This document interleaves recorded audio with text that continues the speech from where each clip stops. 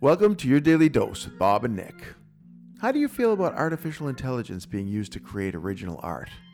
Can it be original art if it was created using AI?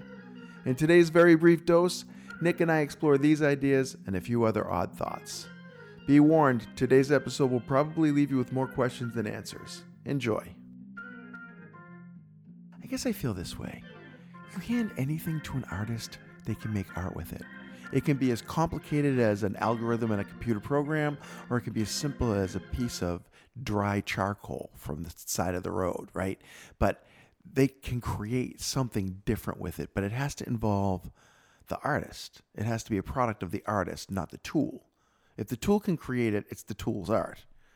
If it can't be created just with the tool, then whoever uses the tool is the artist. I don't know. So what if the tool, all it asks you to do is put in certain phrases and it creates the art from there?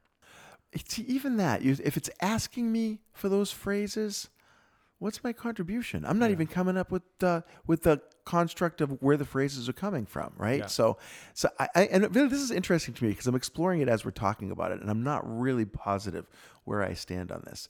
But I do feel like I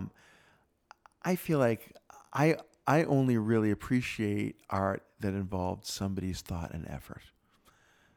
And I don't mean the thought of the computer programmer who created the AI, although there is something to that. Yes. And art and science have never been more blurred in my world. I wrote an article about it for Create magazine a little while back about the beauty when art and science meet. Because look at the beauty of science out there in the world.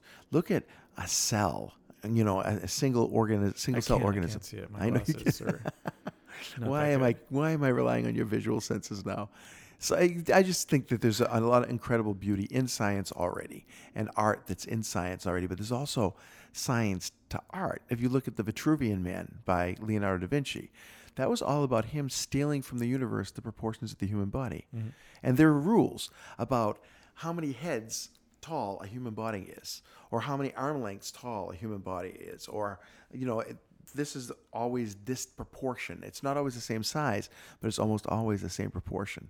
And when we see deviations from that, it's us recognizing the difference between that proportion and the reality. The Elephant Man would not fit in the Vitruvian circle. Yeah. So there. As we, as it says on the back of my car. It's my bumper sticker. That would be a good bumper sticker. That's a good one. I like it. Hey, it's Nick. Thanks for listening. I like all sorts of art, including some of the stuff that's made by artificial intelligences.